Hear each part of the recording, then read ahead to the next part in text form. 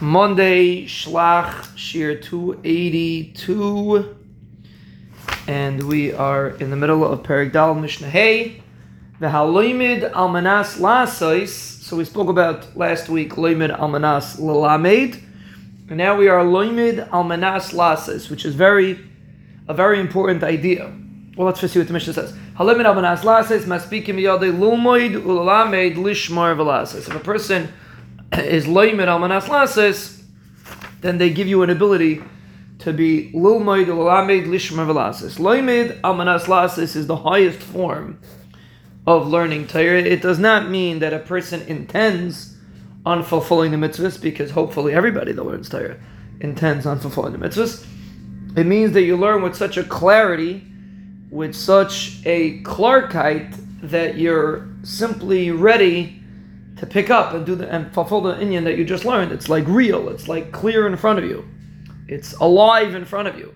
The Eglei Tal says that the Torah Lishma is if a person learns loimid almanas lasois. You learn with such a gishmak, even if a person is learning Maseches Gittin, he hopefully has no plans on fulfilling that mitzvah in the near future, but he is learning with such a chiyus and with such a clarkite that he has a drive to be able to fulfill it. That's loimid almanas lasois. It's a clarity in learning, and it gives a person an aliyah.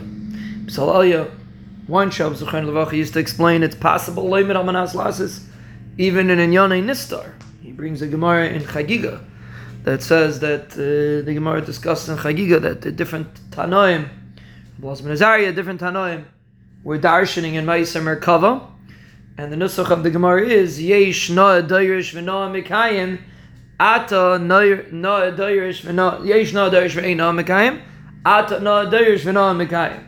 So Blas ben Arach Ashrecha Avraham Avinu Shabbalaz ben Arach Yatsa Michalatzecha, the Gemara says. So Shabbalaz ben Arach said over Ma'aser Merkava. So I said, what do you mean? What's Noah Mekayim? We're dealing with esoteric concepts, which have nothing to do with Kiyum. Well, how exactly are you Mekayim it?